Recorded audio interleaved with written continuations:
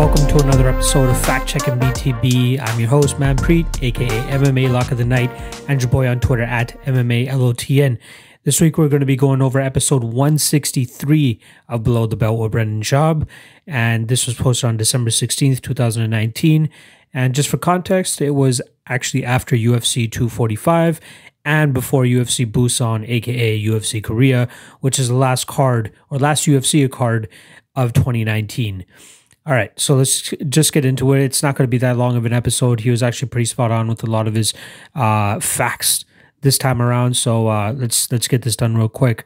First and foremost, he said that Aldo Moraes decision, he believed that Aldo won that decision.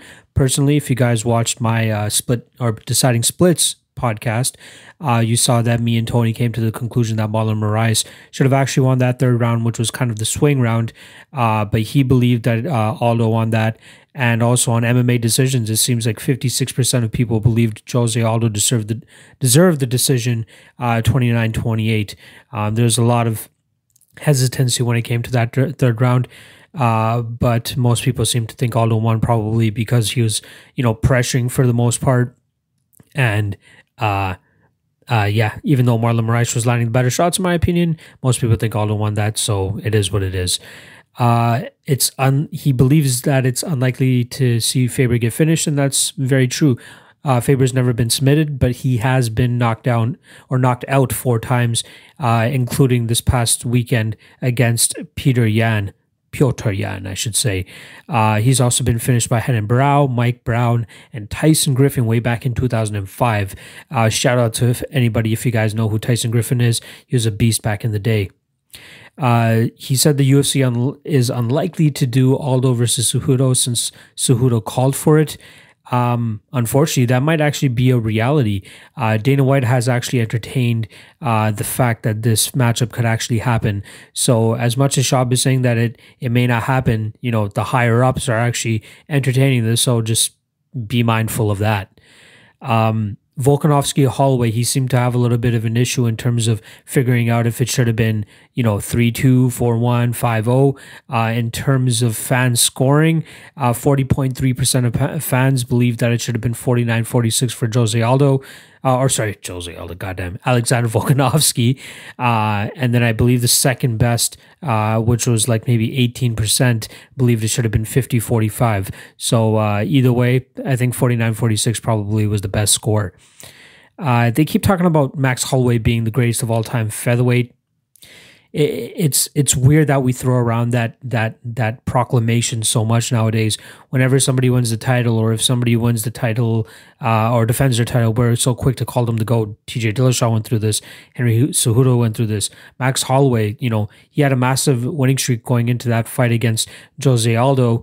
And he wins the title there, defends the title again against Jose Aldo, beats Brian Ortega, loses to Dustin Poirier at 155, goes back down to featherweight and beats Frankie Edgar, and then he loses his title to Volkanovski. I don't know what the criteria really needs to be considered the GOAT of a division. If that means it's beating the prior GOAT, then okay, sure. But, I think Alexander Volkanovski has beaten Aldo, which he has, beat Holloway, and he beat Chad Mendes, and they're probably going to do a Holloway rematch now. I don't know. I don't get it. But we got to let these guys get a little bit more accolades before we throw around the GOAT talk. We're just so excited to always call somebody the GOAT. I think if Holloway had defended a little bit more and beat even more competition, we could say that. And say what you want about him, having such a long, run in terms of a winning streak before even winning the title. Once he started fighting top flight competition, he did beat some guys, but then when it came to Volkanovski, he was just not able to. So let's see where Volkanovski is able to take this, and if he's going to be able to defend it multiple times and even more than Aldo or more than Holloway, then let's see about this GOAT talk. Schaub talked about the body shots being a huge X factor in the Colby Covington and Kamaru Usman fights, at least for Kamaru Usman's sake. He's saying, I looked up the statistics. 30% of Kamaru Usman's strikes in the fight were to the body. And in terms of round by round, from rounds 1 to 5, he landed 11 strikes in round 1 to the body, 11 strikes in round 2, 10 strikes in round 3, 14 strikes in round 4, and 7 strikes in round 5, all to the body. So I guess there is a little bit of truth to that. And to land 30% of the strikes to the body is pretty impressive. In comparison, Colby Covington only landed about 19% to the body. He talked about Dominic Reyes' football career. It wasn't that long. It was pretty short-lived. He was a defensive back for Stony Brook Seawolves, which is a Division I NCAA team. He made the all-conference team twice, but after not being drafted by the NFL, he came back to California and started training MMA. Not a lot of people thought Reyes won the Volkan Oezdemir fight. It is what it is, but in terms of statistics that I'm going to be going by, at least for the show, MMA Decisions had 54.8% of fans scoring for 29-20 for Volkan Oezdemir. So I guess Schaub has a little bit of an argument there. And then lastly, they talked about the UFC featherweight division being pretty, thin. He's not lying. Bellator has pretty much all the female featherweights. And I looked at the UFC's website. They have 7 female featherweights listed on their roster. 2 of them have signed over to Bellator, which is Chris Cyborg and Kat Zingano. And then one of them was released, which was Julia Stolerienko. She was actually on the Ultimate Fighter featherweights season. She had a fight against Leah Letson, I believe, on the finale, and she lost that. So in total, they only have 4 featherweights on their roster. Actually make it 5 considering the girl that Megan Anderson just signed to fight. So there's Megan Anderson, then there's Zara Fairn, which is the last girl that Megan Anderson beat. Leah Letson, Felicia Spencer, and then the new girl that Megan Anderson is going to be fighting, who is Norma Dumont.